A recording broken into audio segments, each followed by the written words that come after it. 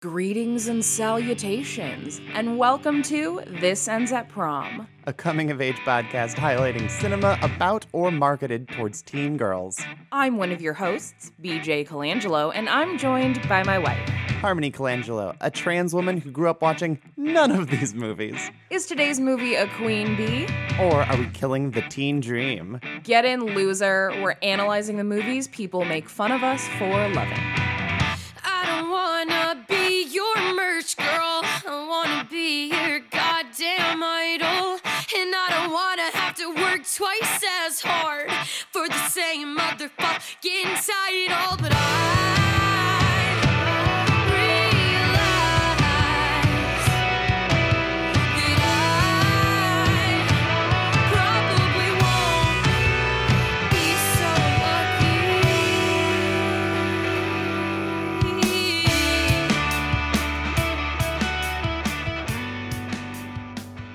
Is there anybody going to listen to my podcast? All about the girl movies we play. Teen girl. See, but it doesn't have the cool sound that the original has. No, it doesn't, but that's... I don't know, some people don't like breathing. That's true. I generally try to cut out, large, from the podcast whenever possible. That's probably all me because that's how I breathe as a person because I have asthma. Because you have big titties that are crushing your lungs. Also true. It's really a 1-2 punch of bad breathing over here. Yes.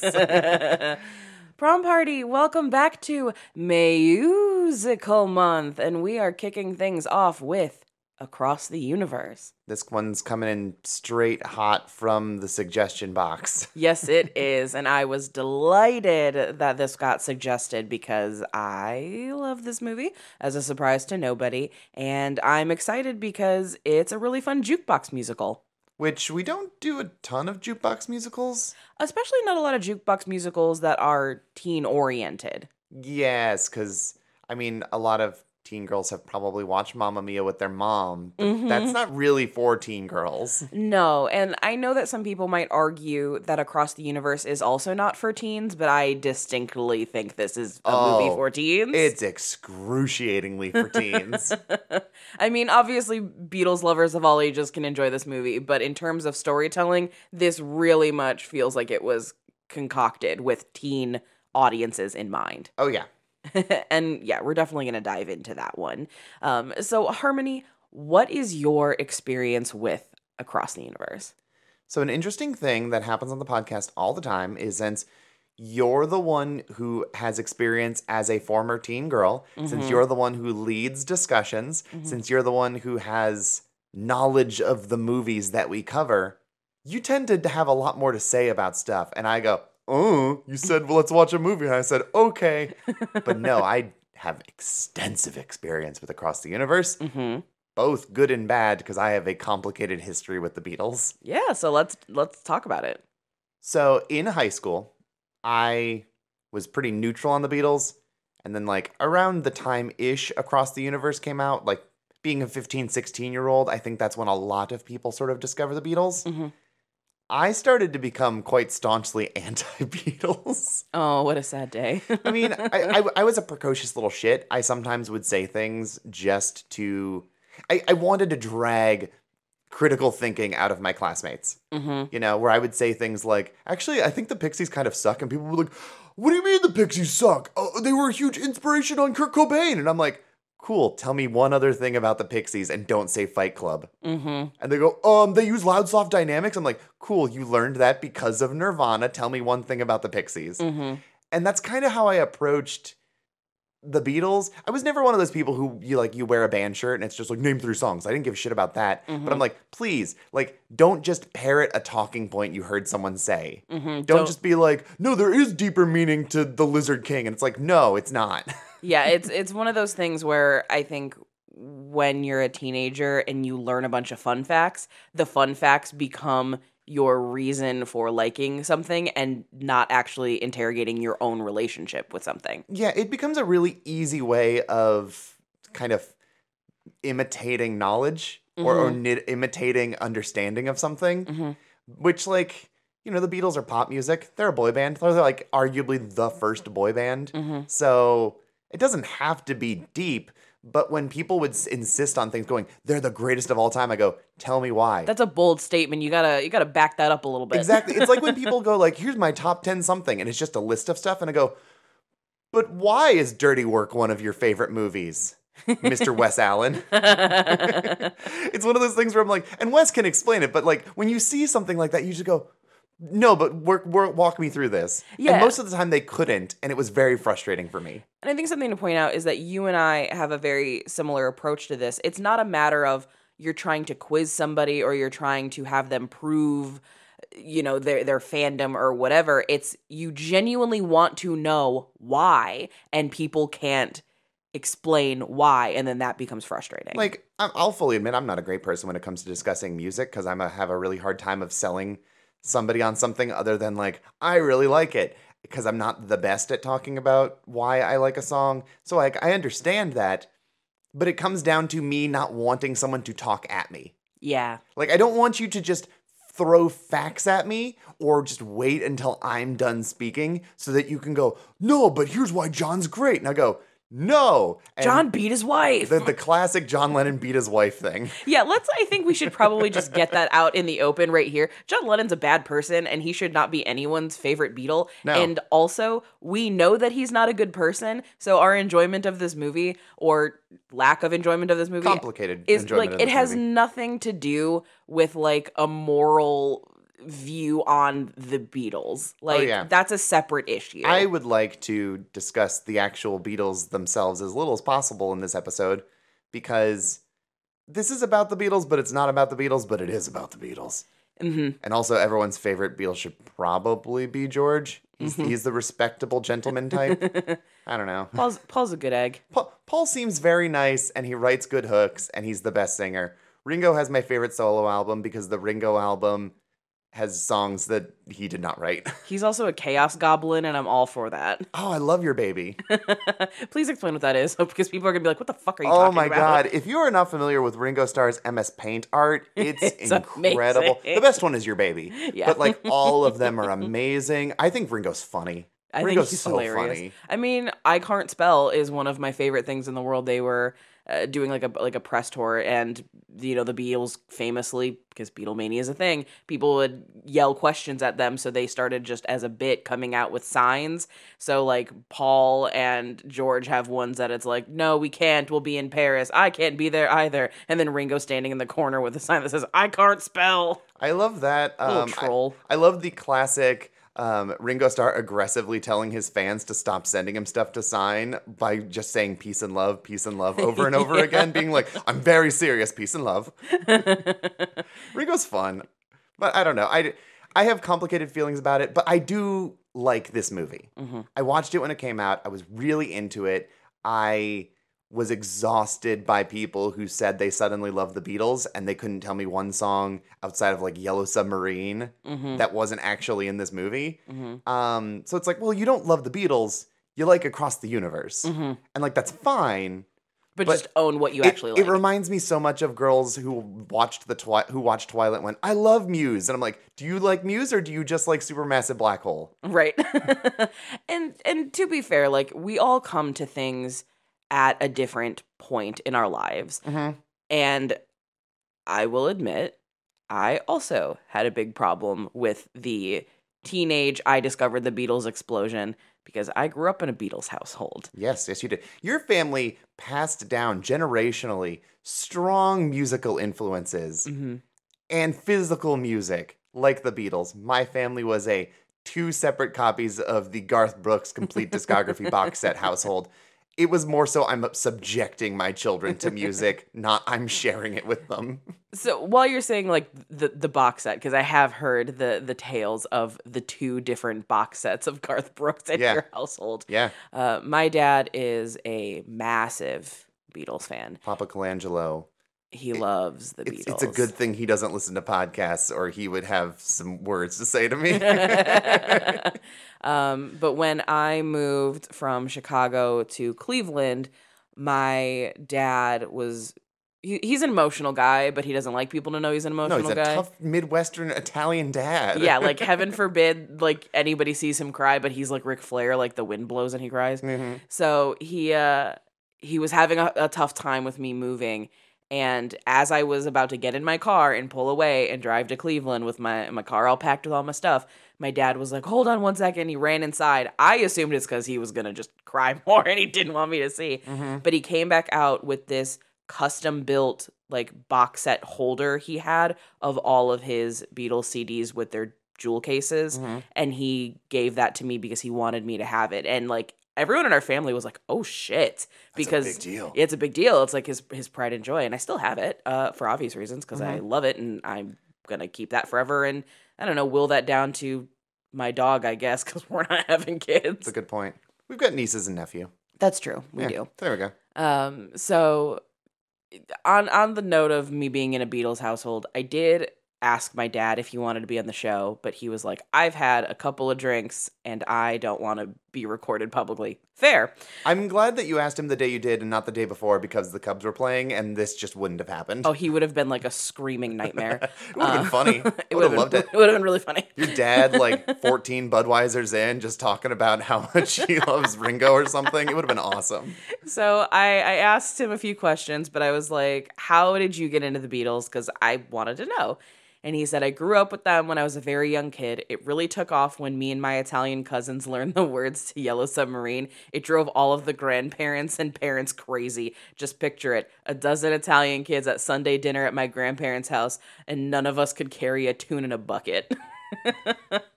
Yellow Submarine seems like the correct song for children to learn. I mean, it's talk singing. It's also basically a novelty song. Yeah. So that made me laugh. And then I asked him, "Who's your favorite Beatle and what's your favorite Beatles song?" And the response was, "That is a question that should never be asked." So that I thought that was funny, and I wanted to share because we talk a lot about Papa Colangelo on here, and he never really gets his chance to shine or have his own voice heard. So I guess my voice reading his words. There you go. You didn't get Italian enough about it. I could have just been like, "That's a question that shouldn't be asked." Yeah, that's more right. A little more chutzpah on it because he's a couple in. Yeah. So the Beatles were a big deal in my household. So I really gravitated towards this movie because I first learned about it because I was being taken on a date by a boy who had a big crush on me. And I am pretty sure we were seeing 28 Weeks Later, but I don't remember. I know it was a horror movie, but I don't remember what movie it was because I saw that trailer and was completely obsessed with it immediately because I realized, oh my God, Beatles musical. And then I kind of blacked out the rest of the day because all I wanted to do was go home and show my dad that trailer. Hold up. A couple things here. So I don't know if like they were going for like regional synergy of being like 28 Weeks Later. It's set in England. So the Beatles, I don't know what the crossover appeal of those. I don't know if they just didn't select them very well, whatever. But can we just talk for a second about how you were smitten by the trailer for this movie and it's not a very good trailer? That trailer does a terrible job at showcasing how weird this movie is about to be. Right? Okay. So we watched it right before we sat down to record, and it also makes it seem like it's not a musical. If it wasn't for Jim Sturgis starting the trailer by singing, you would really have no idea this is a musical outside of a couple scenes that seem like, oh, this is a set piece. This is a number. There's like a couple moments where you get like a brief flash of like the military soldiers that are in like that small soldiers prosthetics. And that very much is Uncanny Valley. And there's a brief shot of the Uncle Sam poster coming to life and reaching out and kind of singing. And it's like, oh, okay, I think this might be a musical. But they do a really good job hiding that this is a musical. Yeah, like, aside from Sadie, who's, like, in a band, so it's part of her character, like, they don't really feature anybody singing. They don't really feature any of the choreography. Like, they only feature, like, the big musical set pieces in, like, essentially a really quick slideshow in, like, the closing seconds of the trailer. It's not doing a good job of selling people on this movie, which might be why this movie didn't do very well, and we'll get to that when we talk about context. But BJ was very, she got emotional. She's just like, oh my God, it's like like I'm 16 again and watching this for the first time. It was really weird. Pavlov was on to something because I started watching that trailer and I got transported back immediately to that feeling. Body memory is real. Uh-huh. So if somehow you haven't seen Across the Universe, the plot is very simple. The music of the Beatles and the Vietnam War form the backdrop for the romance between an upper-class American girl and a poor Liverpudlian artist. I guess Liverpudlian is the way to refer to it. I never thought about the plural of someone from Liverpool. I also have never thought about that, but basically, it's every movie you've ever seen about the last 3 years of the 60s, and there's Beatles music. Yeah, it's also got some real Romeo and Juliet, Grease, West Side Story, like Just star-crossed lovers sort every of that thing. thing. Yeah, it's all kind of there. And put a press save in your brain about Shakespeare, because we're gonna come back to that in a little bit. But Across the Universe comes out in the mid-2000s, which is a very weird time. And honestly, at this point, every episode I think I say it was a very weird time. 'Cause life is weird. Everything has been weird. We've never not been weird. Yeah. But what kind of context can you bring to the table about the release schedule of Across the Universe? So there's really two fronts you need to kind of be approaching this from. So looking at it in like the teen sphere, like that's a factor, but it's like several steps removed from what this movie kind of is as far as its marketing. Like this is not in the same breath as Juno. No, God, no. So looking at what else was going on, the 2000s were a big time for the movie musical. I believe we've mentioned this a couple times in some past episodes. But as like a refresher, Moulin Rouge in Chicago came out at the start of the decade. They were very well received critically and financially. And that kickstarted the boom of the movie musical, most of which are adaptations. So you have like Phantom of the Opera in 2004, Rent in 2005, The Producers also in 2005, Dreamgirls, High School Musical in 2006, Hairspray, High School Musical 2, Enchanted, and Sweeney Todd all in 2007, the same year as this movie. So it was maybe a little crowded out by other things.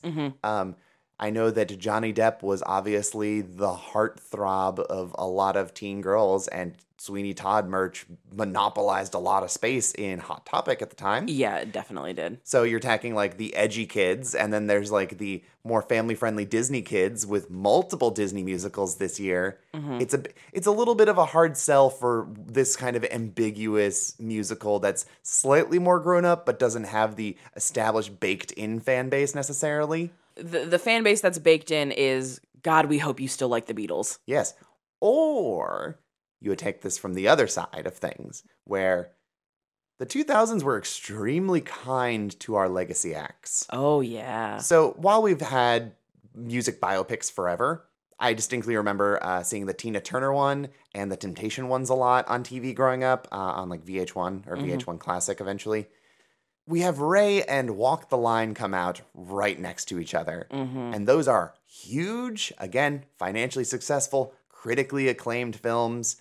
And this is when we also start to see a lot of reappreciation, a lot of youth-based reverence for like the legends of classic rock stars. So bands who just in the 90s were very passé, like, you know, AC/DC were kind of big, but like they had fizzled out after like Thunderstruck. They were like around. Def Leppard was not a big deal. Motley Crue was not a big deal. Like if anything, they were seen as extremely hokey and uncool. But in the 2000s, oh, those are elder statesmen of rock. The actual legacy of being a rock star and being in a band, it's a big deal. You don't have to be a proven hitmaker to be like a nostalgia act touring force. Basically, what bands started to do around this time was they discovered that their history and their place in like the pantheons of music are just as powerful as producing actual hits. They pretty much did what like Chuck Berry and the Beach Boys ended up doing for decades, which is we don't need to make new hits. We'll just keep touring with the old stuff, and people's parents will bring their kids. So that's a really good point, and I think also connects to another contributing factor as to why the Beatles kind of had this explosion of popularity again in the 2000s, was because boomers had kids who were now teenagers and were now old enough to sort of make their own decisions about what music they wanted. They developed their music taste. And they all kind of like the Beatles because chances are their parents introduced it to them. If not, this is also a big era where bands are becoming a thing again because we really kind of lost that after the bubblegum pop boom. Bands were coming back around, and then every interview was like, well, who inspired you? And what band is not going to say they were inspired in some way, shape, or form by the Beatles? So then that's another entryway for teenagers to rediscover this music. Also, I think there's something to be said about, like, saying you like the Beatles is bulletproof. Oh, yeah. Like, obviously, there's contrarians who are like, the Beatles suck. And, like, as critical as I am of the Beatles, I'm, like, never going to be like, the Beatles suck. That's not true. But it's one of those things where it's like, yeah, they're the biggest band of all time. It's like sitting there going, like, actually, I know that we constantly call Marilyn Monroe, like, the hottest woman ever, but she's ugly. That's just factually not true. Right. So, like, you're just being a contrarian. Like, there are plenty of fair criticisms to make about the Beatles. Like, they are not without fault by any stretch of the imagination. But to act as if they're not influential or not important is ahistorical. Well, yeah, it's basically if you're an insecure teen, no one can question your taste if you're betting on, like, a sure thing. Right. Also around this time, like, the Beatles had been broken up for 30 plus years. I mean, 37. John's been dead since before we were born. George was dead now for a few years. But the Beatles were still selling stupid amounts of albums. Like, a lot of classic albums were getting re-released on CD in the 90s and the 2000s. Like, my first exposure to a lot of my favorite bands like Elton John was, like, the first time available on digitally remastered CD. Time Life magazine presents Elton John's Goodbye Yellow Brick Road with hits like Goodbye Yellow Brick Road. Things that you just like, it's things that have permeated my brain because like I'd be watching like Nick Jr. or something as like a 4-year-old and these would be the ads to sell CDs to the grandparents who were stuck babysitting during the day. Stuff like that was happening and the Beatles were having big selling CDs. One came out at the very start of the decade. It sold 30 plus million albums. It's the biggest selling album that entire decade. And One is the name of the album, not like, oh, they released an album. Like, it's called One. Yeah, it's all of their number one hits. They also had Love, which was the remix album that they did for Cirque du Soleil. That sold millions of copies. Look, that show fucking rules. I'm sure it does. I saw it when I was in high school in Vegas, and all I will say is that there is a segment that is skateboarding, and it is set to Help, and their helmets look like mop top hair, and it rules. I'm into that. Also, it features the best version of Octopus Garden. Oh god, yeah, it's really beautiful too. Like, so I don't know, man. But basically, the Beatles hadn't been producing hits. Like they're not around anymore. Half of them literally aren't around anymore. But they're still selling large amounts of stuff. So it makes sense for in the boom of musicals to make this show. It makes sense in the continued boom of the Beatles and the fact that you can go and buy like a Led Zeppelin or a Rolling Stone shirt at a Macy's because it's just available now in a way that it wasn't really before. Like, it makes sense to dust this off and have this be a thing. But what I find fascinating, and this is not necessarily true for a lot of theatrically released musicals of this time, is this has no source material. Correct. Outside of it's Beatles music. Yes, but like it doesn't have a stage production it's based on. So, BJ, would you care to talk about the stage?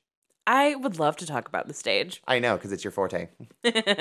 All right, so Across the Universe is directed by Julie Taymor. And if that name does not ring a bell for you, get hip to her theater work. You're not a theater kid. You're not a theater kid. I wasn't a theater kid. I learned very quick because you had a tirade. Yeah. Julie Taymor is a fucking legend. She is the first woman to ever win Best Director for a musical at the Tony Awards. She won for The Lion King. So The Lion King on Broadway, that was her reinterpretation of, obviously, the Disney musical.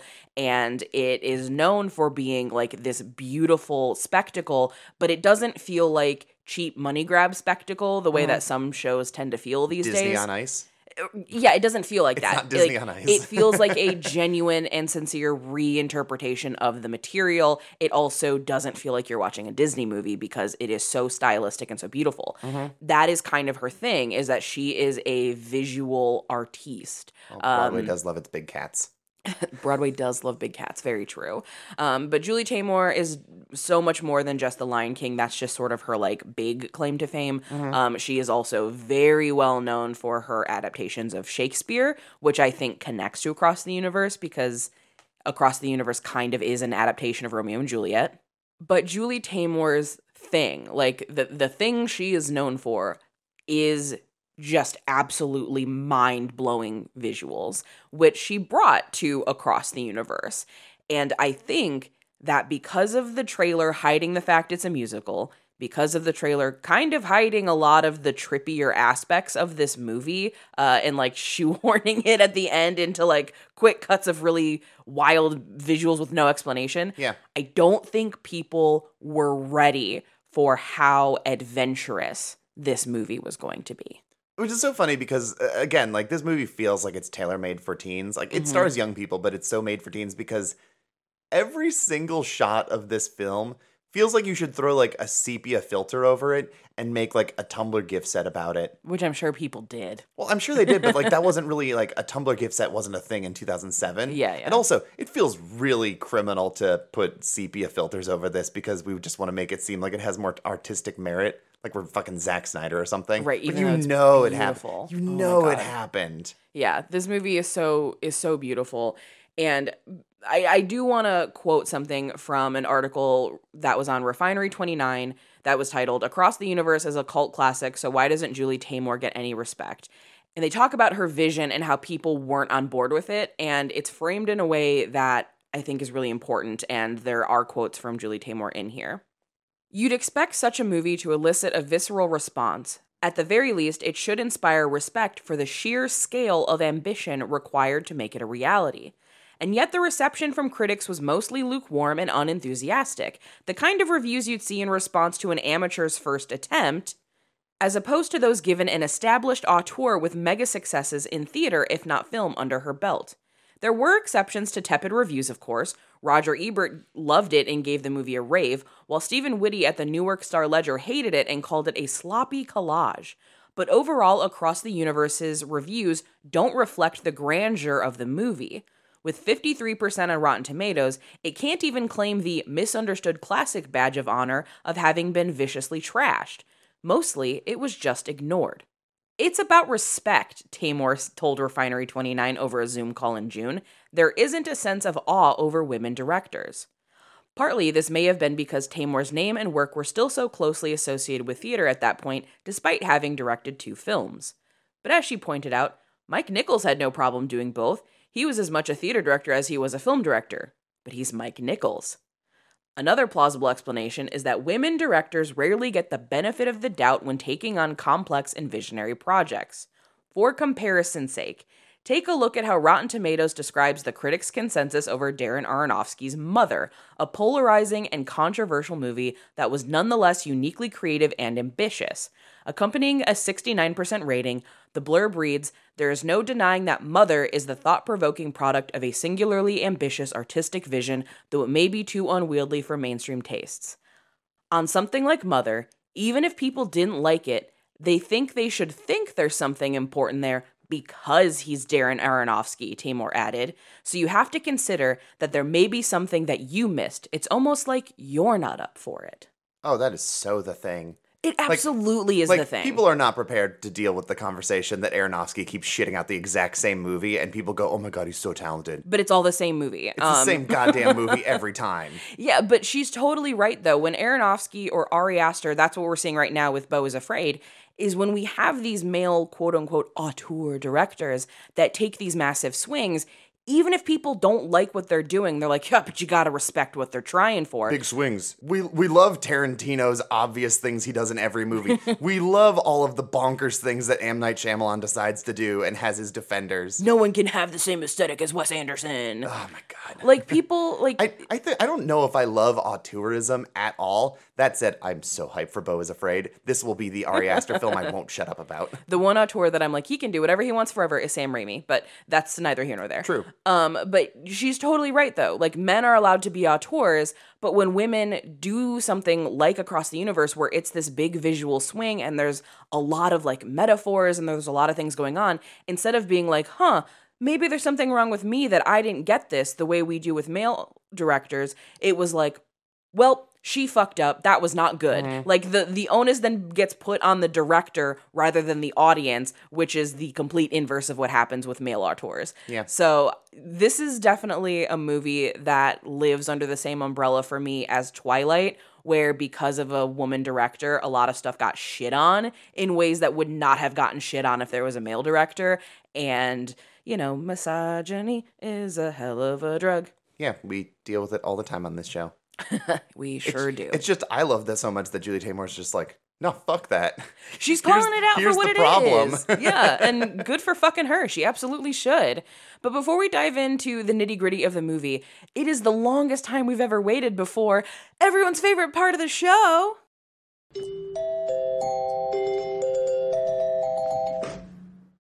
Happy May-Musical Month, Prom Party. We have some, we'll say, interesting things going on over at the Patreon this month. For our Sadie Hawkins dance episodes, we are doing Dear Evan Hansen, because neither BJ or I have obviously seen that, because why would we subject ourselves to it? But I'm somehow thinking, maybe it's not that bad, even if it is bad. And to offset that, we are also covering Tick Tick Boom. This month's Patreon playlist is also going to consist of covers of musical theater numbers by popular artists. And for our musical milestones episode, BJ made me watch a lot of stuff about Glee, and I am exhausted, and I don't know why Ryan Murphy is like this. In addition to all of that, the Patreon also gives you access to our suggestion box, BJ's monthly wellness newsletter, and it is the penultimate episode for our Freaks and Geeks revisit. It's been a wild ride, and I'm going to be sad to see it go next month. But wait, there's more. Are you tired of scrolling through the same old movies and TV shows on your streaming service? Do you want to discover new voices and stories that break stereotypes? Then it's time to join Soleil Space, the world's first truly global community streaming platform. Soleil Space is more than just a streaming platform. It's a community of people from all over the world who are passionate about authentic storytelling and promoting underrepresented voices. With Soleil Space, you can discover the world's hottest emerging filmmakers, support filmmakers from your own culture, and curate films for your community. But that's not all. With Soleil Space, you can participate in watch parties and join groups to recommend films and meet new friends who share your love of film and culture. You'll explore authentic worlds of never-before-seen, critically acclaimed films from underrepresented countries and cultures. Join the Soleil Space community today and start exploring a world of diverse, authentic stories. Visit www.soleilspace.com to start your free 2-month trial for This Ends at Prom podcast listeners using promo code TEEP60. Once again, that is SOLEIL space.com and the promo code of TEAP60. Thank you so much, and back to May-Musical Month. Alrighty, so let's actually talk about Across the Universe, the movie, which is a bunch of characters, slice of life coming together. So let's talk about these characters. We start with Jude, Mr. Jim Sturgis. How do you like Jude? I feel like I feel about Jude the way I feel about most of these characters, which is that they are not terribly deep. He's fine. Like he's a good working class boy from Liverpool, and he just decides he wants to move to the state to meet his dad. Like that's interesting, and I can respect that kind of drive and desire to go out there and do things. And then he ends up falling in with the rich kids at an Ivy League school, and they sing "With a Little Help from My Friends" and get shit hammered. Yeah, and it's pretty fun. Like I don't know if breaking this down character by character is going to be like the best way to do it, but like. In terms of sequence, in terms of musical numbers, the opening like 20 minutes of this movie is just like throwing characters at you where at some point they'll have something to do with each other, but as of thus far they don't. Which is a very theatrical way to introduce your characters. Correct. It's just a weird read for audiences, and I think maybe that's one reason people had like a tepid response for this film going into it is like the opening 20 minutes and like the closing 10 minutes are probably the most vital parts of the film in terms of like the things that stick in your mind. And it definitely sets like it maybe builds up an expectation of just being like, oh, it's slapdash. It's not structured like a normal movie, and it doesn't follow good pacing or whatever. You know what I mean? Yeah, and this is where Across the Universe walks this really fascinating line where, as much as this movie is not about the Beatles, because it's not, it's about other characters using Beatles music as a vehicle to tell their story, at the same time, this movie kind of feels like it's about the Beatles in the sense that the beginning is very poppy. It's pretty easily accessible in terms of, oh, I see how they're doing this. I get it. These are where they're a doo-wop rock band, basically. Yeah, and then in the middle, it gets a little experimental. It gets a little weird. And then at the end, it's like, and we're back to a nostalgia feel-good happy act. So it kind of feels like the movie shares the same pacing as the trajectory of the Beatles' career, but you don't need to know that for that to be effective. No. But it's one of those things where it's like, knowing Julie Taymor, this feels like it was an intentional choice. And I respect and like that, but I get why that's not going to be accessible for a lot of people. Yeah, it feels like one of those choices where if this had source material, they would have done one of two things. If this was based on a stage production, when they brought it to screen, they would have made some significant changes to make it feel more like a movie and less like a stage production. Or they would have changed nothing and everyone would have went, that's how it's originally written. And they would have accepted it probably more warmly either way. I agree completely. I think if there was at least some familiarity with how this is presented through Julie Taymor's vision, people would have been way more on board than they were when they showed up into a theater and it turned out to be this like larger than life like visual feast that they probably just didn't have the stomach for that day. No, and I mean, again, the trailer doesn't make it seem like it's going to be that big or that political. Yeah, this is a pretty political movie, but it is political in what I would say like an intro 101 sort of way. It's political in the way that like teenagers are invested in politics in 2007. Yeah. Which is, I have an ideal and I have standards, but I can't or won't do things about it. Yeah, or it's just I don't know how to actually enact change, so I just got to be loud because it feels better than doing nothing. Yeah. And I think that there's also something to be said about this coming out in the wake of 9/11 because there was definitely a huge push of teens and 20-somethings post 9/11 looking back towards what the teens and 20-somethings were doing around the time of Vietnam, because that was the last like really big like countrywide kind of push for teenage activism. It was also just very similar in that they were equally pointless wars. They were equally pointless wars, and something I think extremely important to point out is that it was something that also affected white people, because there have been plenty of activist movements between Vietnam and 9/11, but they were led by marginalized people. Obviously, the AIDS crisis being probably the most prominent one,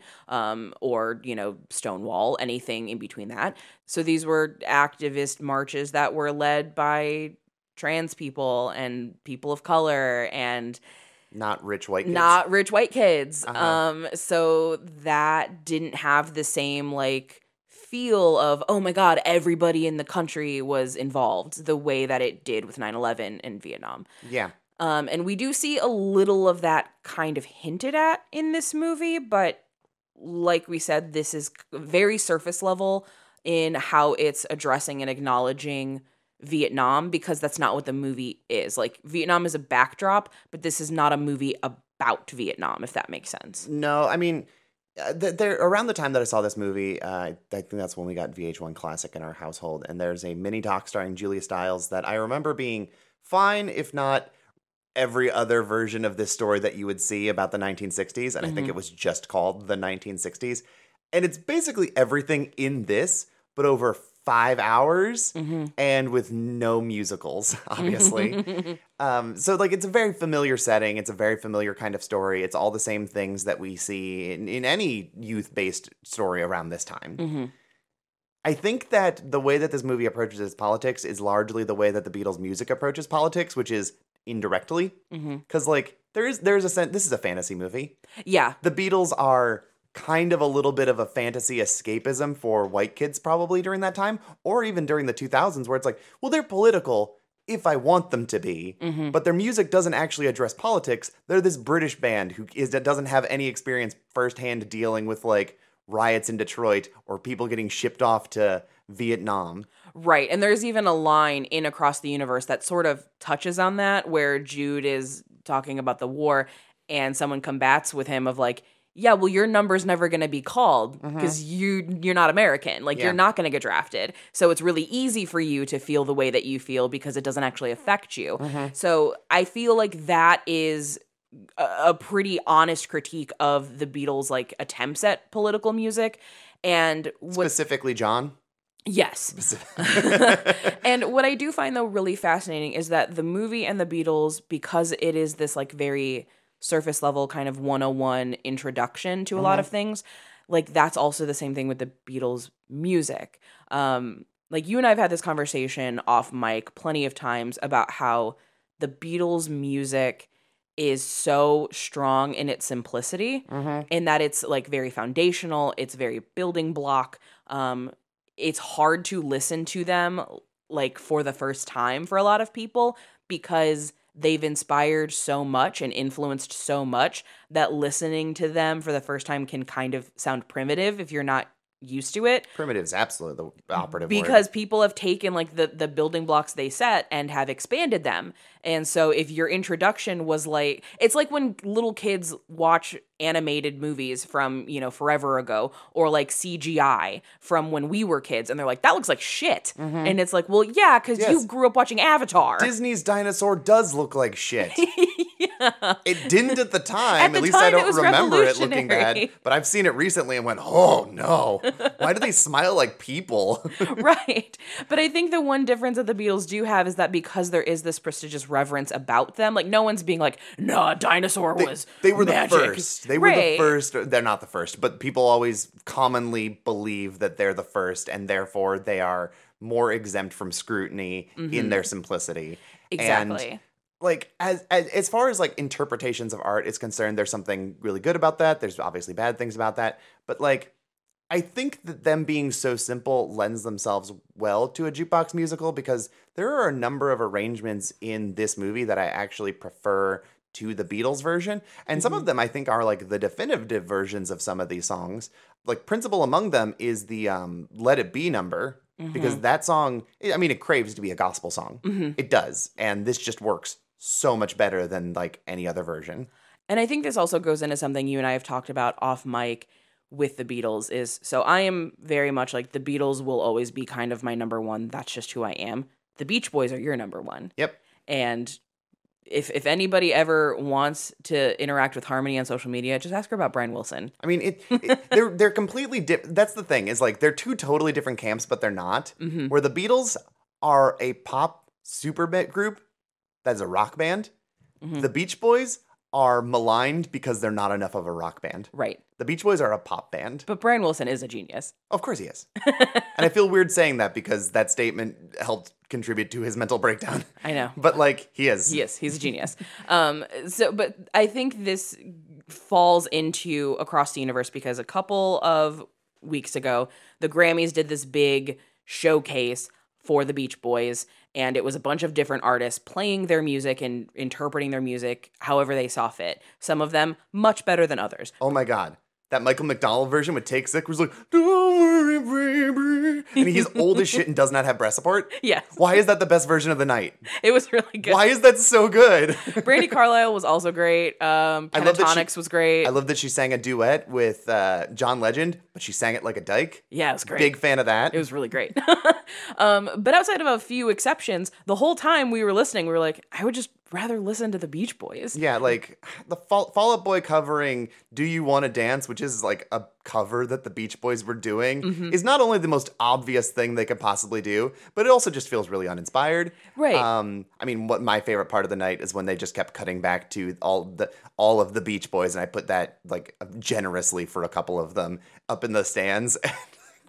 First of all, they set Brian and Mike Love as far away from each other as possible. That was smart because someone would have died. Oh my God. And Brian is just having a miserable time, so they keep reusing like the same 2 shots of him clapping. Because that's probably the only He time probably he wasn't clapped for because the he was rest of the being a night. grump the whole night. Which, like, this is funny to laugh about. I hope this didn't actually bring him any sort of like severe existential dread or misery. But like, I hope he was just being a grouch because he was stuck near fucking Mike Love and Bruce Johnston.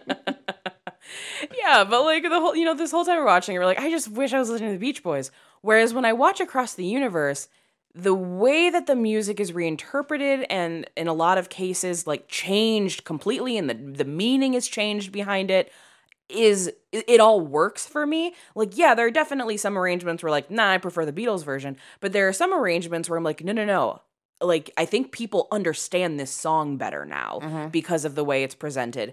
And I think that's what makes the Beach Boys so incredible is that they kind of can't be replicated. And what makes the Beatles so brilliant is that kind of anybody can cover the Beatles and it's still gonna fucking rule. It'll at least be fine. Yeah, at minimum, it's fine. You have to like be really untalented or actually try to not do the Beatles well. Right. Like that's kind of how it works because like they're like, it's salt and pepper. Yeah. It should go in every dish. It's so obvious. Like you have to really oversalt something to fuck it up. Like it's a thing. But some of the numbers in this, I think I don't like them as like songs. I like them as interpretations or set pieces. Okay. Like Oh Darling as a duet. Oh, I love that as a fight.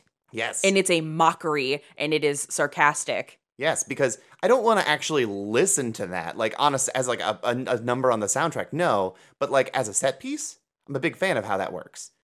All alone. When you Told me what? Is it you safe? didn't need me anymore. I didn't need you. What? Well, you know, I'm nearly There she broken. go. About to break down and cry. When you told me, oh, you didn't need me anymore. Well, you know, I'm nearly fell down and died. Speaking of it as a fight, BJ, didn't you get into a fight with Oh Darling one time? Yes. Okay. So, like we've discussed, people got really hot on Across the Universe. Sure. And when I went to college, there was a drunk man outside of my dorm at like 2 a.m, just drunkenly singing "Oh Darling." Sounds like he got dumped. I think so. Like, I don't know. This dude was in a bad way. And he was just outside being like, "Oh, darling," just drunk out of his mind. And everybody's just like, "Shut the fuck up," and like screaming at their window. So like the whole building is yelling at this guy. And I don't know why. I think it was just insufferable 18-year-old theater kid. I don't fucking know. But I opened my window and I sang back at him. Like I sang back at him. And after I got my line out, he like kind of sobered up for a second and was like, "You have the voice of an angel. Can I come up and see you?" And I just went, "No, you're fucking drunk," and like slammed the window. And like everyone at the building was like, "I think that's the end of that. Thank fucking God," because he left. I love that he thought he was in an indie film. We angrily were fight singing the Beatles in the quad, and that's how I met the love of my life. Someone, for the love of God, tell these poor boys that Say Anything was just a movie. Oh my God. Oh, God, that was a scene. We just started watching The Righteous Gemstones. BJ's seen it before, but I haven't. And they totally have a fucking someone named BJ doing a Say Anything thing. He brings his little Bluetooth speaker. Oh my God. I love BJ. But He's a great character. Yeah, so I don't like that as a song. I don't love it as an arrangement per se, but I like its place in a musical or in a movie. Mm-hmm. The same thing can sort of be said for the With a Little Help from My Friends number, which I love that song getting repurposed as a drinking song. Oh, it's so good. And I like it because it has the standard Beatle, like, plonky thumping tempo that song has, or like All You Need Is Love has, or Obla Di, Obla Da has. It's very Paul McCartney. Oh, yeah. I love that they have that part and it makes sense, but as they get more lurid and more drunk and maybe have a lot more fun, it slows down into like the 6/8 time signature of Joe Cocker's version, and that's the definitive version of that song. Oh, yeah. Like, the amount of people that find out, like, wait, Joe Cocker's covering a Beatles song for the Wonder Years theme? It's like, yeah, because it has kind of overtaken their version. I mean, to the point of even changing the lyrics, and it's the definitive way to sing the lyrics now. Mm-hmm. So, like, I love that as a set piece, but I don't necessarily love listening to these guys just, like, drunkenly shout, and, like, the tempo is being dictated by the singers, not by the music. And like, I don't know if I like it as a song. I love it as a drinking song, though. I also love that song as a drinking song and the fact that it becomes almost a call and response. It sort of feels like Summer Nights in Greece. Yeah. But for this version because But it's for the lads. for the lads. Lads. Like it very much has that energy, and because it's also set in Ivy League schools at Princeton, they also use the acoustics of their environment, because when they have like the moment where it gets a cappella and they're singing in like a stairwell, it is just a wall of sound, and it is so beautiful. And it's like, yeah, you couldn't have gotten that in a fucking recording studio. You can only get that sound in a stairwell, and that's really cool. Yeah, so like, I like that. Honestly, this is going to be a thing that's probably not controversial to say, but this is a bold thing for me to say. I wish this movie was longer. I can't believe you're saying that, because your critique of 99% of movies is it should have been 90 minutes. No, it doesn't need to be 90 minutes. It's just a lot of them don't need to be as long as they are. Like, especially nowadays, there's no reason for so many films to be like 20 minutes longer than they need to be. But in this movie, like, with a little help from my friend song, that could have been another minute. A number, especially during these early numbers, most of them are like a minute 15, like 45 seconds. They're so short. They could have been a little bit longer, but I realized they were probably just trying to introduce all of the characters and get on with it, maybe. Yeah. But like, there are numerous scenes that I think should be longer. I think there's numerous plot points I would like to see explored more personally. Unfortunately, like one of the main characters of this movie is Prudence, and Prudence is kind of an irrelevant character. So Prudence is played by TV Carpio, and I think she is absolutely fantastic. I love her. I want more of her. And I also want more of her, because in a longer movie, there would have been more of her, because her introduction, that's the best intro number for any of these characters. Okay, let me get on my soapbox for a second, because the love that I have for the reinterpretation of I Want to Hold Your Hand cannot be measured. Because one, it turns into a beautiful ballad. It is a yearning ballad. It turns into an I Want song, which literally it is an I Want song, because it's I want to hold your hand. It's more distant. Like, the original song feels like you're singing like in someone's face. Yeah. You know, it feels more like a Grease thing where you're just like in someone's business saying, I want to hold your hand. It's a declaration. Versus this is like longing. Yeah. Like a long distance away. Like it literally is in the scene.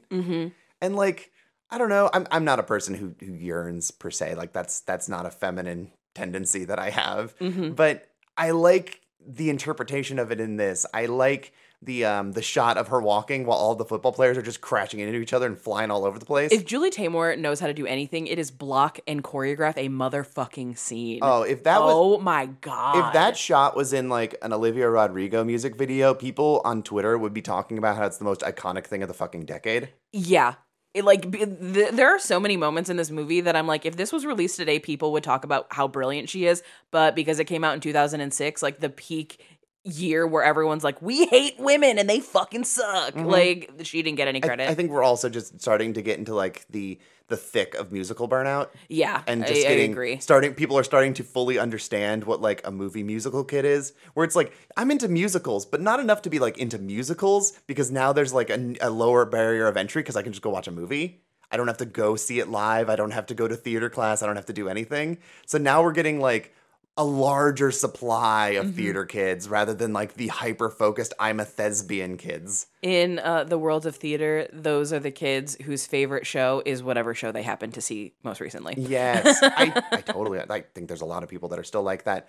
But Prudence is a character that is not explored nearly as much as I wish she was. Like, Right. They even include the Dear Prudence number, which I feel like is just I like it as a set piece where they're like, cool, it's multiple people coming in and they're saying through the door to her, and like I like it as a number. She's literally in the closet. This movie's really on the nose, and that's one of the more obvious, like, really on the nose moments is that she has a crush on Sadie, and who wouldn't? Look at her, she's hot. Oh my God, she's so hot. I was in high school going like, oh, Sadie's so hot, and like the girls around me were like, ew, she's old, and like I think I'm the age of her now. Yeah, she's like 32 in this movie. So and it's like she's not old. She's hot and raspy and Yeah. like. She's somebody who fucking can drink and smoke and have a good time. Like what? That's who I want to be. Just not so much in a hippy dippy kind of way. But they don't give Prudence, like, I think pretty much after that scene, I don't remember if that comes first or it's the scene where she's like, oh, Max, you're going to go off and kill all the Asian babies who kind of look like me. Whichever one of those comes last is kind of the last substantial thing they do with her for the rest of the movie. Yeah, she kind of pops up at as a performer for Mr. Kite. She shows up at the end. She basically just ends up in the chorus after Yeah, that, where it's yeah. like, you are a named character who is in this friend group and you cease to matter. Yeah, she's not only a named character, but she also has a backstory that really isn't explored outside of she is a cheerleader in Ohio and she realizes she has to leave because she can't be gay and Asian in Ohio, which we know firsthand. Our Spawn. Our Spawn. Hi, Ami. I don't know if you're listening. We love you. Yeah. It's real hard to be gay and Asian in Ohio. So Prudence leaves, and then she ends up in the apartment across from our main core group, and the And introduction. then she comes in through the bathroom window and everyone goes, they said the thing. Yeah, so she comes in through the bathroom window, but she also has a black eye because she left a terrible situation in Ohio and then moved into a place where she was then abused because that's what she has to deal with to survive, and like that's just not interrogated. But again, this is like a very surface level introduction to this sort of the sort of plot, so they're not going to interrogate that because that's not what the movie's about. This movie is supposed to be more of a feel-good movie, but like I didn't realize this until we kind of sat down and started like really piecing our way through this film. But I think I have some complaints, not as adamant, but I think I have some complaints about this film similar to how I have complaints about Rent. However, I think that this film is actually doing something with it in a way that Rent isn't. Where like Rent's characters, and I know some people have put in the suggestion box for Mayusical Month that they want us to do Rent, and it'll happen one day. I need you all to know that like I'm putting it off as long as I can. yeah, that is like Harmony's least favorite movie ever made. Yep, I have strong feelings about Rent, and I don't even know. I would have to really compose myself to be able to talk my way through that without it being unlistenable. But this film is primarily centered around Max, Jude, and Lucy. And Max, honestly, he's kind of doing his own thing, but he's just kind of married into this lead relationship, our Romeo and Juliet. So good. I love Max. He's probably my favorite singer in the entire musical. Oh, he's fantastic. So it's primarily focused around those three. So you have like political commentary happening, but it's like that little Beatles sprinkle where it's like it's there if you want it to be, but you could ignore it. Like, sure, we have like the imagery of the Asian women who are being killed, and it's the only time that we would ever see the victims of the Vietnam War in this film, where that is the backdrop of the whole film. But don't focus on that. Like, look, there's CG and they're swimming in the pool, and it's the John and Yoko pose. You can ignore it real easily if you want to. There's the riots in Detroit that make JoJo go ahead and move to New York, even though in Get Back, I think he's from Houston, but let's not go there. That we can just kind of have that happen and then kind of ignore it. It's not brought up again. We can have the stuff with Prudence, and we address it kind of, but we don't bring it up again. We can have Blackbird be sung by a white girl about herself, and then just kind of have that be what it's going to be. And I think that self-centeredness is kind of the point, because most hippies were rich white kids who could afford to just go like have a hippie Rumspringa, you know? Yes, and so that is a critique that this movie gets that I do agree with. Like the fact that this is a political movie, but we don't really get to hear from Prudence or JoJo, the people who would be affected by this the most. It's the problem of Rent, where it's like, God, we focus so much on the fucking white people. Yeah. The more interesting people aren't white. Yeah, but at the same time, by doing this movie does also feel like it is criticizing the people like Max and Lucy, who do come from a lot of money and could afford to be radical, because they're being radical, there's a price to it. And that's a kind of an unspoken thing. You don't have to be hustling all the time to work 3 jobs to make rent. You have time to go ahead and just pick it around and build bombs. Right. It's like they show up to New York and they just get to move in with Sadie because she's got the room for rent, and she's like, yeah, I like your vibe, you're cool. They got like an artist collective apartment with a million bedrooms. Meanwhile, Prudence is literally across the street getting the shit kicked out of her because that's where she has to go to be able to survive. She doesn't get to do that, and that's why she, kind of falls into their group, because she's escaping once again. So it does play with the selfishness, which I like, because we tend to romanticize eras that we weren't around for. Like the 50s is romanticized like crazy. Oh, yeah. Every other day. Like we talked about that in our Pleasantville episode, so you can go listen to that one. But this is kind of a look at the way we romanticized the 60s, but also is critiquing that romanticization and the people who were involved in it, while at the same time making space for the reality that there was a point to these people. Like we see that when Lucy's on the phone with her mom, and her mom's like, I just don't want my precious daughter to get hurt. And she's my like, beautiful daughter. my beautiful daughter to get hurt. That matters for rich people. That's true. She's a beautiful. cute daughter, which means she likes her. Yeah. And she's like, I never thought my daughter would be so radical. And she's like, you should be radical. Everyone should be radical. And, Lucy has the moment where she storms out and she's like, maybe people will start to care when they start dropping bombs here. And it's really hard not to think about like the episode of Pen 15 when Anna first discovers racism and like goes on the crusade about like why racism is so bad. Yeah. And it's kind of like, well, Lucy, war has always been bad, but now it really matters to you because your high school boyfriend died and your brother's getting shipped off, and now you really care because now it's affecting you. Like, I mean, I might not be as brushed up on American history because we mostly learned about World War II every fucking year for like 8 years. But I'm not positive that we were in a war, really. Like, we weren't in a substantial war between World War II and Vietnam. So this is the one from her lifetime. Right. So, like, I get it. Like, I understand why. And I like that the movie acknowledges that. Yes. But I do think that there are people who could watch this and see, like, oh, these are the characters that I'm supposed to identify with and aspire to be like, and These whatever, are the ones whatever. we spend the most time with. Because we spend the most time with them. But, like, I think these are all very imperfect, selfish protagonists, and people confused main character for, aspiring person, when in reality they just are the main characters, but you shouldn't aspire to be them, which is also kind of the root of a lot of these hippie musicals. Like when you watch Hair, it's like, yeah, Claude and Berger are like our main characters, but they're also wrong in a lot of ways. Like the commentary about the, rich white kids who didn't ask to be rich, but whatever. It's here if you look for it, but what's really funny is we're watching Schmigadoon right now, which I didn't watch the first season, but BJ's like, I think you'll like the second season. You don't need to, and you wouldn't have liked the first season. I feel like I would like the spectacle of a Golden Age musical, but definitely the grittier, sexier ones. That it's more your style. Of Chicago. Dude. Jane Krakowski. Yeah. As a person who never really has gotten into 30 Rock, I've tried. It's not for me. I would die for Jane Krakowski in every role she's ever been in, especially this one. Oh my God, Jane Krakowski in a suit. Jane Krakowski doing the splits on trapeze. She's the best. Yeah. She's doing a great interpretation of like a Billy Flynning Chicago, which is also a show you've not seen. No. So I gotta show you that too. At one point. But like, I love that there's the Godspell Hair hippie commune where they only sing songs about themselves, even though it's so funny. It's so annoying that it's just like, oh wow, this number that's supposed to be this uplifting thing that's only about you. Okay, gotcha. Just gonna talk over Keegan Michael Key. All right. It's so fucking smart. Like I was joking about it on Twitter about how the Godspell parable is like one of the funniest things I've ever seen, and the amount of people like, I've not seen Godspell, so this was lost on me, and I'm like, no, you don't understand. Like they nailed it. You took me to see Godspell only because a bunch of people you loved were in it. And Danny was Jesus, and he was great. Yeah, Danny, you're great. Hi. I don't know if he's listening to this, but like I will show up to see anything Danny's in. He's the funniest part of when we saw Cannibal the musical live. Yeah, he's great. He was amazing. I say was. He still is amazing. I just, don't live in Cleveland anymore.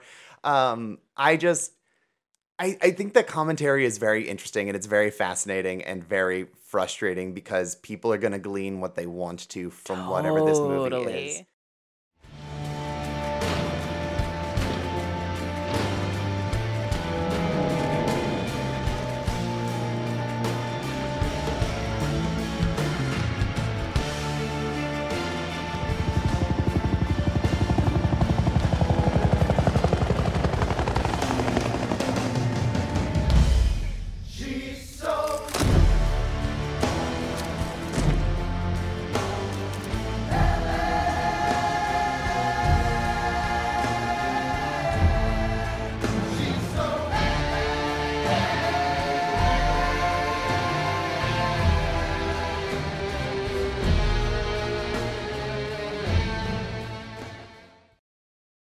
As far as the political commentary is concerned, can we just talk about the I Want You, She's So Heavy sequence? Because it is Look, amazing. I don't and care how heavy-handed that shit is. it It's amazing. The heaviest. Like, Julie Taymor, she is so heavy with this imagery. Like, She is making sure that you cannot watch this scene and not know what the message is. And like, I respect that because she's like, all right, listen here, you little shits. You want to know what my feelings are about the war? You want to know what my feelings are about the American military complex? Here you fucking go. oh my God. Strap in. It's so funny and so amazing that, like, we have this AI generated looking, like, this is what it looks like now. Like, he's kind of cell shaded, but like, this would be something someone makes with AI art now. But he's fucking Uncle Sam comes flying out of the wall and literally He's says, so scary looking. I want you. And I'm like, oh, that's some smart use. And then the fucking She's So Heavy as they're marching through a tiny jungle carrying the Statue of Liberty. And they've got these fucking soldiers doing like weirdly homoerotic choreography, but they've got these fucking prosthetic jaws that make them look like the Tommy Lee Jones small soldier. Yeah, they all have Chip Hazard face. It's awesome. Like, but they're so scary. I remember seeing that image in the trailer and being like, what the fuck is that? Oh, it's and then you so see it in the funny. movie and I'm like, this is the coolest thing I've ever seen. Like, I was already blown away during Come Together when they have like the business suit men choreography in the middle of New York, Oh, no, that shit's tight. which like that is so cool and really, really beautiful. But once you get into I Want You, She's So Heavy, I was just like exploding brain emoji. Just like, what? There's a lot of heavy-handed stuff on here, and I just, whatever. That one, I'm just like, no, make it heavier. Yeah. Lay it on more thick. Make I'm her into that. heavier. I love it so much. But Come Together, I want to talk about that for a sec because there are cameos. There are celebrities in this movie. None of them are obvious and it's great, except one, but we'll get there. One is painfully obvious. Like, it pulls you out of the movie. It's so fucking obvious. But Joe Cocker, he got costume changes. He got 3 costume changes. Like, what's really funny is, like, Joe Cocker, when we first see him, this is my favorite version of Come Together, by the way. The backing vocals are great. Joe Cocker has made a career off of covering so many people, especially the Beatles. the sex worker chorus. Ooh, perfect.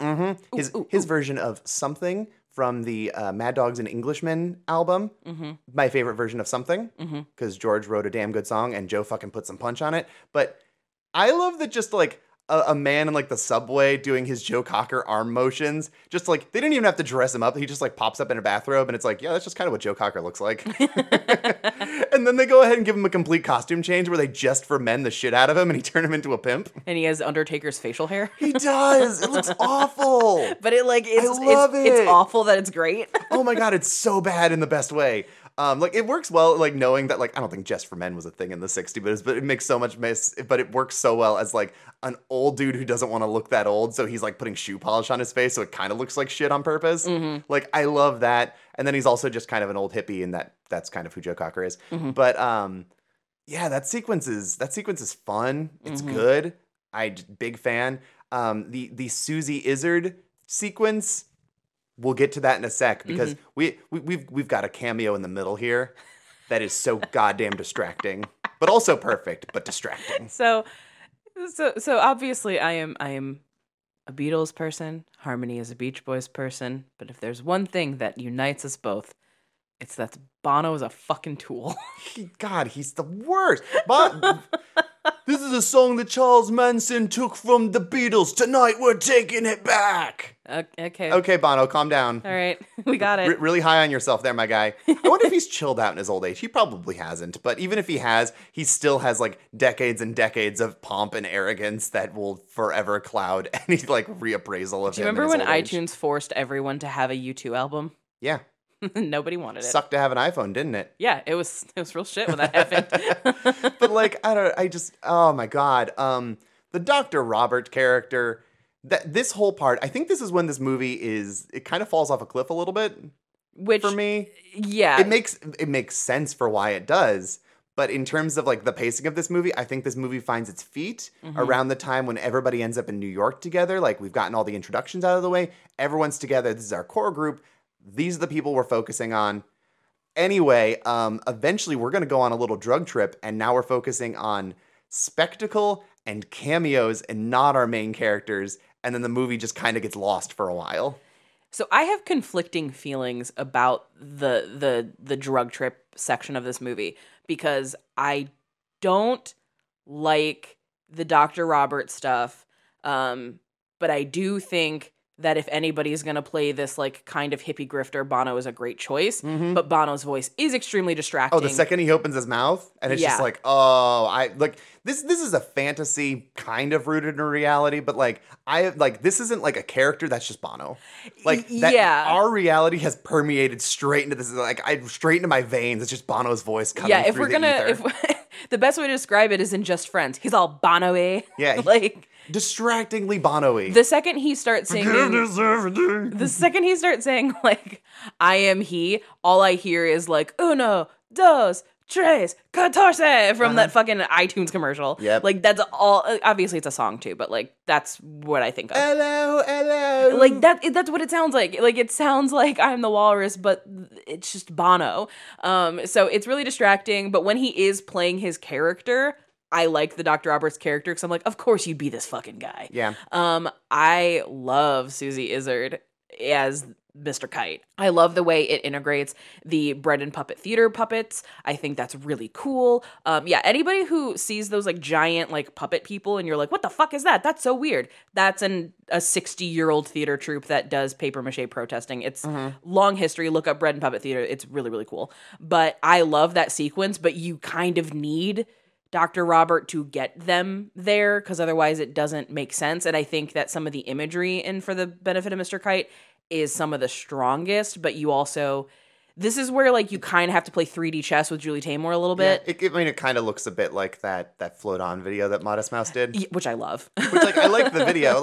It looks kind of cheap in a way that has a lot of character and charm, and I like it. That said, I feel like if this was one of those things where there was source material, they either would have changed it or cut it. Yeah, no, I agree with you. Which, in terms of characters, in terms of hippie-ass characters in the 60s, hippies would just get in a van and just go get lost for a while. Oh man, we lost 3 weeks on drugs and now we're in New Mexico or something. That's just a thing that would happen.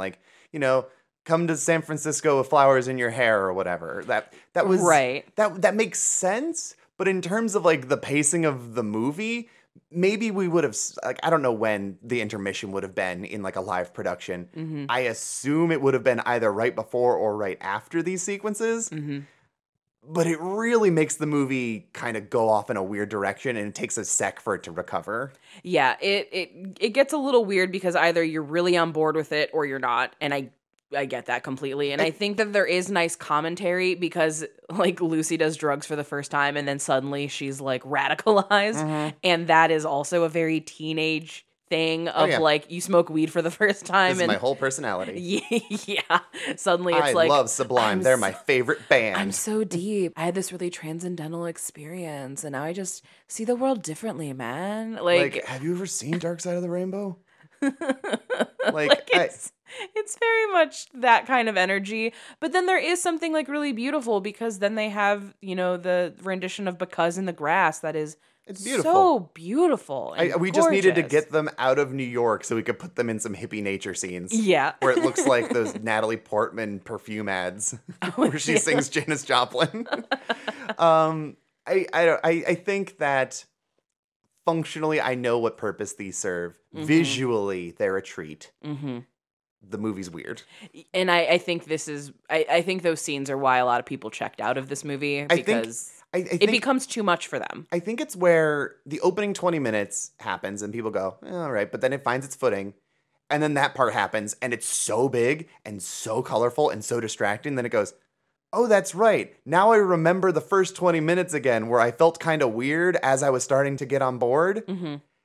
And then it takes a sec, and then maybe, I don't know if they can fully recover from like audiences. Because I've heard people just be like, yeah, no, that movie, man, it feels like a mess. And I don't think it's a mess. I think there's some messy segments. I think it also is really hard because people are kind of accustomed to the formula of a musical, and this doesn't follow that formula at all. Because after the drug scene, that's when conflict starts happening. This is where Jude and Lucy start getting into fights. Jude at one point goes back to Liverpool and kind of ignores that girlfriend he had at the first opening scene that he just conveniently forgot about the entire time I think he she's was in credited New York. as Jude's Liverpool girlfriend. Right. But like, this is after he barges into like Paco's little political house front or whatever and starts making a mess while talking revolution. And like, again, like that sequence works for like the slacktivism that they're doing where they're like, are they doing things? Well, they're doing more than nothing, but are they actually doing things? That's debatable because these are rich kids who are just building bombs and kind of sort of making things worse because it's angry young people leading angry young people rather than having any dedicated like civil rights leaders or anybody who's used to protesting in their ranks. And something that I do really like as well is when Jude and Lucy do have their big kind of blow up,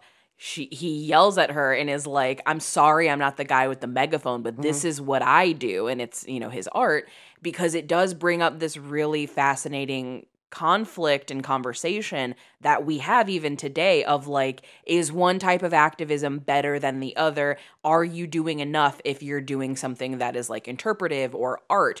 Or should you, like, what should we be doing? What should we be doing? And I think that speaks to the helplessness and also frustration a lot of teenagers feel, because I think when you're a teenager, you kind of feel powerless and you're just trying to do anything that you can to feel like you have power, to make your voice heard, to enact changes that you want to see, but you don't actually have systemic power to do so. And then you start infighting because you can't fight the people you actually want to fight. I agree totally. I wonder if the movie was longer. I think this part of the movie would be the part that would benefit with more runtime, with I more, agree. with more fleshing out. I think so. They fight. He goes back to Liverpool, and then like 6 minutes later, he's back.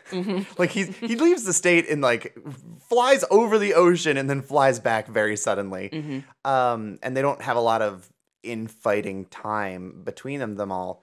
But I don't know how it was for you, but I remember getting swept up in like the ideals of like peace and Woodstock and how like it was a better time, because that's what everyone always says. They romanticized it. They galvanized it as like truly the best time where we were doing things and we were young people united, and you could move into a fucking house that was named after like Edgar Allan Poe and be like, it's the Poe house, and everyone gets to paint their bedroom walls any color they want, and there's 9 of us who live here, and it's going to be great, and we're going to have a platonic polycule. But this segment, I think, is more of the logistics of actually being surrounded by people. Like, you can be united with people. You can have a friend group. You can have a community without it being everyone being agreeable with each other. Everybody being 100% completely on the same page all the time, which I think a lot of people, especially now, don't understand that conflict is healthy. And any kind of dispute doesn't mean that you can't agree with people and you can't fight alongside people. Like, unity is a really, really hilarious thing in that sense, where like people don't necessarily know what that means to be united together. I agree completely. Remember to let her into your heart, then you can start to make it better, better, better, better, better, better.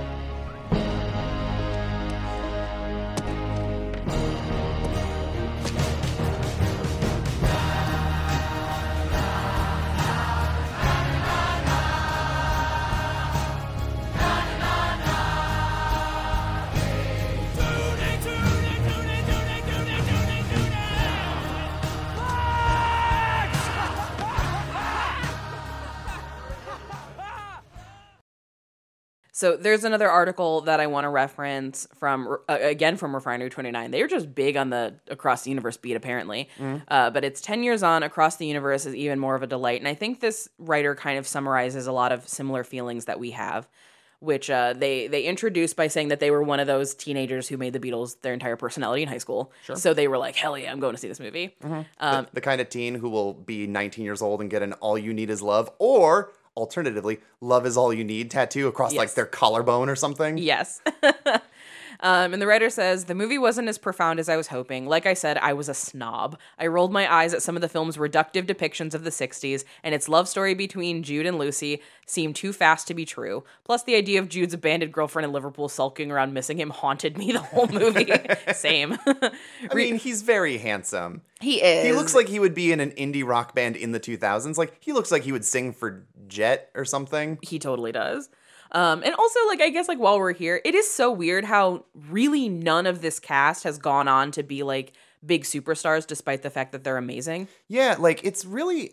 exception of Evan Rachel Wood. Like, she's still actively working and was killer on Westworld and deserves better. Yeah, my understanding is, like, I glanced over their IMDb's, and it seems like everybody else kind of does stuff, but they haven't done really anything super-duper high-profile outside of Evan Rachel Wood, which is a huge bummer, because, like, obviously, they can all sing. Everyone here can sing. They can all act, too. This is not a Les Mis situation where they hired people who are like, I mean, they're serviceable, but like they've got a face and a name. Some of them can sing. Some of them can, but that's some emphasis of them can. on some. Some of them can't. Like everyone's always like, oh, Russell Crowe, and I'm like, Eddie Redmayne.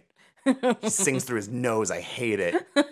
But the way I think everyone kind of is, like, they deserved better, and this is maybe like a Grease 2 situation where they got Michelle Pfeiffer, but then didn't bounce back the way Michelle Pfeiffer did, which is a damn shame, because I think if this movie had been bigger, I think everyone in this would have had bigger acting careers, or maybe they don't want to have bigger acting careers, and they're happy where they are. I don't know.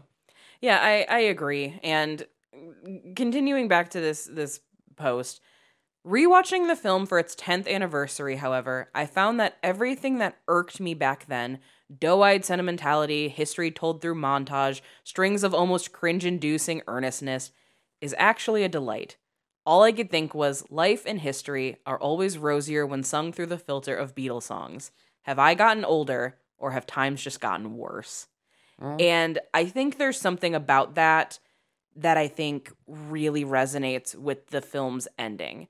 Because the ending is All You Need Is Love. And we all know... It's the rooftop concert. Right. It's 10 Things I Hate About You. Just kidding. But, like, yeah, love is not all you need. To quote Sugar and Spice, love will not buy your baby diapers. Can I pay my rent in fun? Can I pay my rent in exposure? No. Like, you do need more than that. But... there's something really magical and almost optimistically inspiring about allowing yourself to believe for just half a second that is all that you need. Because I think we kind of need those reminders that, like, yes, you do need more than love, but love is also still a vital part of that. You do need to have an appreciation. I say this as an incredibly cynical fucking person who is quite miserable 90% of the time. Man, remember the 60s when in New York City you could afford rent for the cost of a can of beans? Fucking right. It was a lot easier to just think love is all you need back then. Right. And I think because things genuinely have gotten worse. So much worse. It's not even debatable. Like, there's obviously a lot of things that have changed for the better. Like, the progress has been made in a lot of ways that are good. But things are also fucking terrible. It's just terrible, but wearing a new hat. Like, it's awful. And so it is a nice reminder to remember love and to remember, you know, how nice it is to have starry-eyed hopes and dreams, because the world is so crushing. Yeah, like maybe you get shot and you're lying in a hospital bed waiting to die singing Happiness is a Warm Gun. And then 5 Selma Hayeks as sexy nurses show up, and that's all you need. That's all you need. You need a little bit of love from sexy Selma Hayek, who has no lines in this movie. Other than singing Bang Bang Shoot Shoot. And you know what? Oh my God. She did her job. That's the thing I want to see before. Also, another cameo that we didn't realize was kind of in this movie. James Urbaniak shows up. Yeah, James Urbaniak is Sadie's manager, He's like a or like record record exec or executive. something. And we see him in the dark corner, and I was like, that guy is James Urbaniak face. And then we hear him talk and we go, that's James Urbaniak. Well, it's so funny because he is, like, The Venture Brothers is one of my favorite shows and one of yours as well. Oh, yeah. And As is Difficult People, where, oh, God, he's so brilliant on it Difficult is People. hilarious how much his voice is just Dr. Venture's voice. And that's what he sounds like in this. And yet it is not distracting the way that Bono is distracting. Yeah, which is very, very strange. We also didn't talk a whole lot about, like, Sadie and JoJo, but also, like, because the movie kind of doesn't give us a lot to talk about them. They're basically like, They're in a band, hey, and then they it's- bicker, and then they break up. Hey, here we go. We have Janis Joplin and Jimi Hendrix avatars. You're welcome. Like, That's essentially what it is. And we even have a Janis Joplin pseudo cameo at the end of the movie. Right. With, like, her Porsche and, like, the back of the head of someone who's implied to be Janis Joplin, I think. yeah, showing up to Strawberry Jams Records, which we know is It's Apple Records. Yeah. Where all of these little things of like, oh, well, I'm 64. And it's like, yeah, gotcha. I don't know. I think as a fantasy, I think that this ending is super fucking hokey, but like works on a teen level. Totally. This Because- is Say Anything. Yeah, because like, do I want this to be deeper than it is?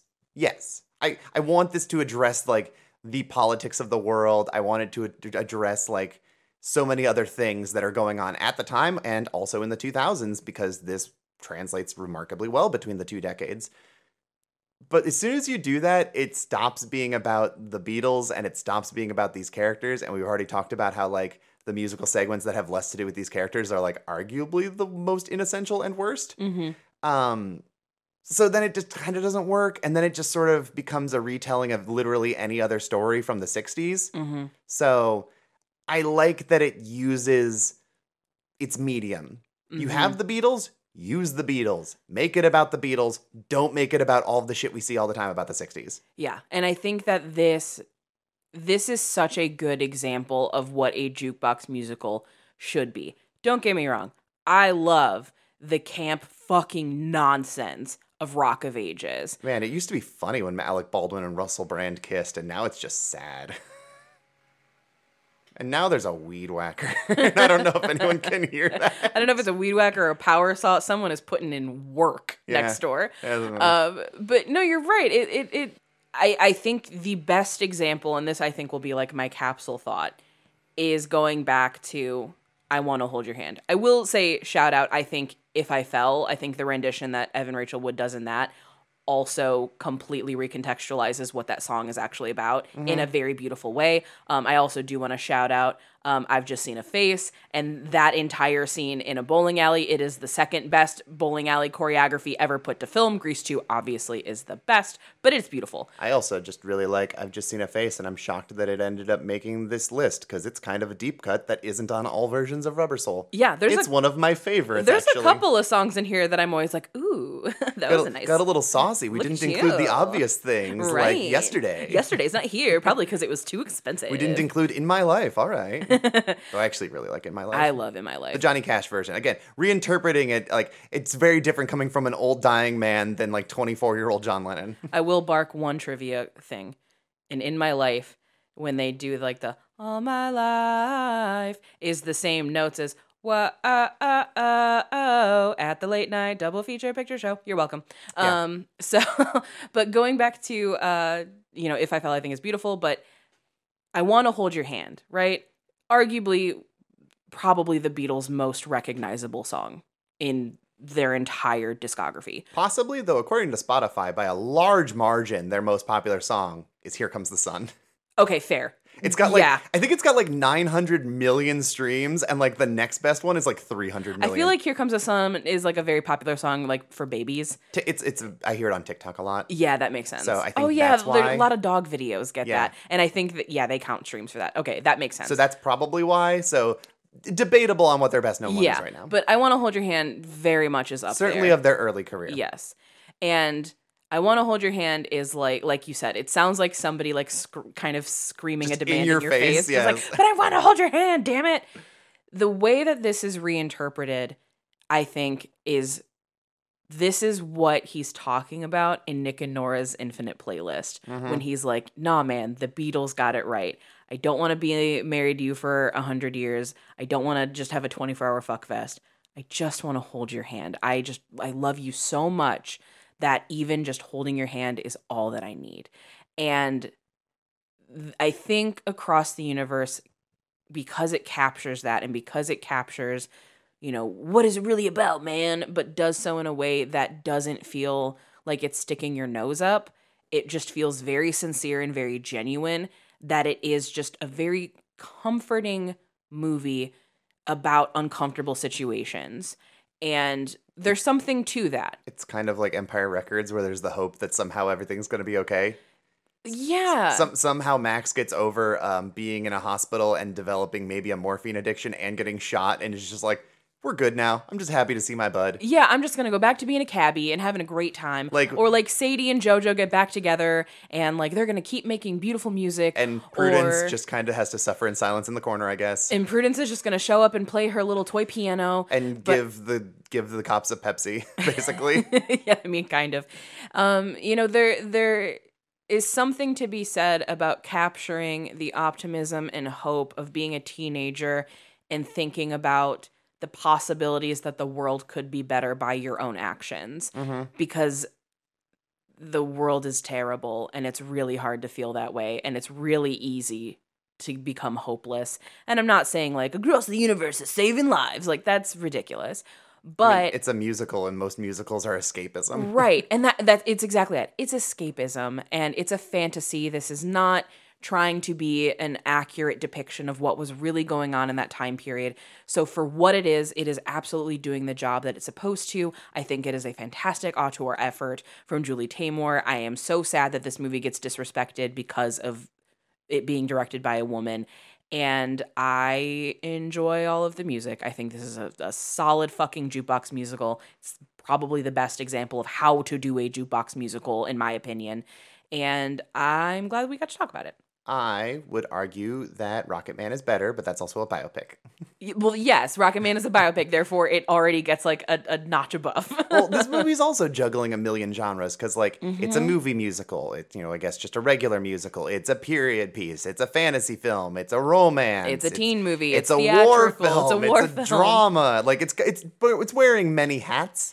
So like I don't know. And sometimes the movie reflects that, because you'll have like 3 different stories combining on each other in one song with a bunch of filters and a ton of visual things happening. And, it's overloading your senses on purpose. And it's really cool to see somebody do that, because especially right now when we're in our, like, everyone's, totally jonesing for 4-quadrant success, it's been so long since I've seen a director just go, fuck it, I'm doing what I want to do. And Yeah.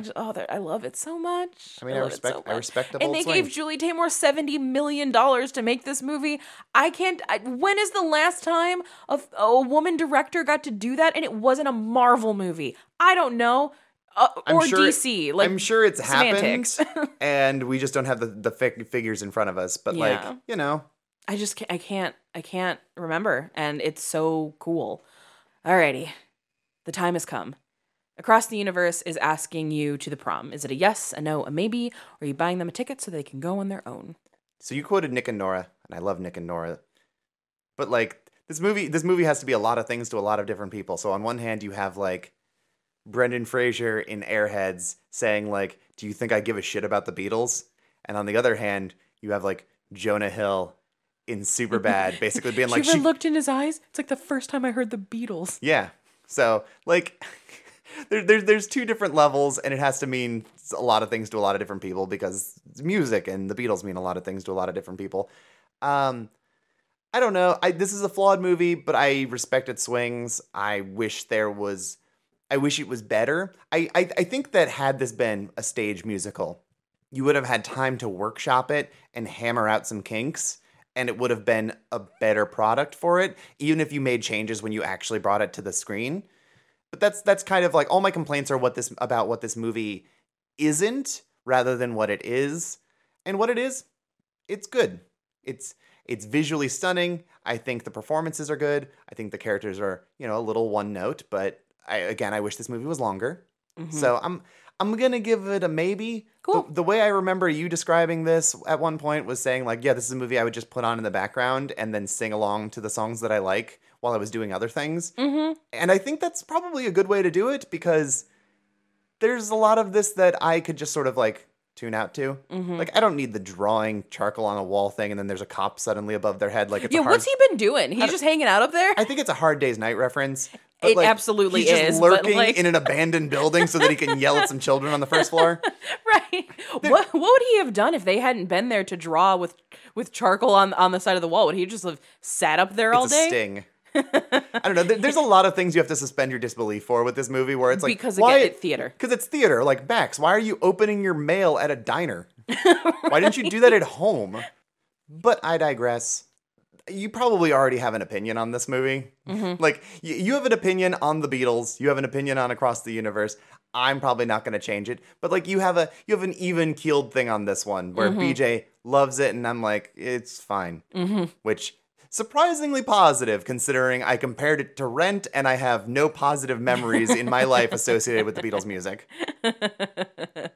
Oh, well, I'll take a maybe. And on that note, you can follow the show on Twitter and Instagram at The Sunset Prom. You can follow me on Twitter, Instagram, and TikTok at BJ Colangelo. And you can follow me on Twitter and Instagram at Velocitraptor, Veloci_trap_tour. And as always, thank you to the Sonderbombs for allowing us to use Tidal as our theme song. So this is where we shout out an indie band inspired by the movie, but I feel like it's kind of an unfair thing to be like, who's inspired by the music of the Beatles? I mean, honestly, just roll the dice. Most people are in some degree probably inspired by the Beatles. But as far as a band that has to sort of be associated with the movie that prominently features the Beatles, that's a bit unfair, but I think I got a really good band. So today we're shouting out to the band Tchotchke. They released a self-titled album last year. They have sort of like an indie rock power pop vibe for their more rockin' numbers, but then they have like these 2/3 time signature waltzing psychedelic pop songs where there's like suddenly a horn section and strings and glockenspiel. Fuck yeah to a glockenspiel. Right, fucking bomb the music industry, ELO, just give me rock songs with the glockenspiel. Huge fan. But they're super duper fun. Their album's only like 9 songs long, so it's like a real like all killer, no filler, get in and get out kind of thing. Nice. So yeah, Tchotchke rules. Give them a listen. If you're unaware of how to spell the word tchotchke, It doesn't start with a C. Pro tip. it does not. It is TCHOTCHKE. Beautiful. There you go. I had to look at that one because I was like, I got halfway through and went, Don't worry. That happens to me with the words restaurant and temperature. Okay. And deodorant all the time. All right, friends. Thank you so much for listening. We will be continuing on with Musical Month next week. And as always, save that last dance for us. Bye. Bye.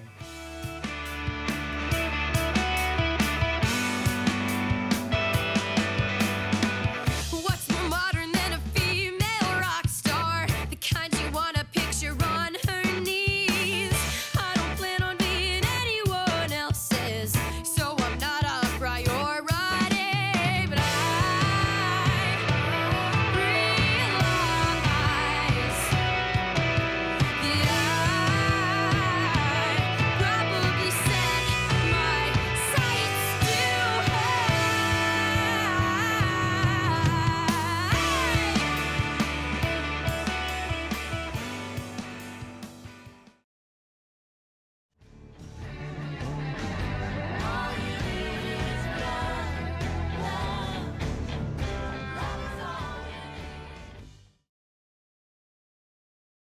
This episode was brought to you by Pod People Productions. To find more episodes of this show and others, please visit podpeople.me.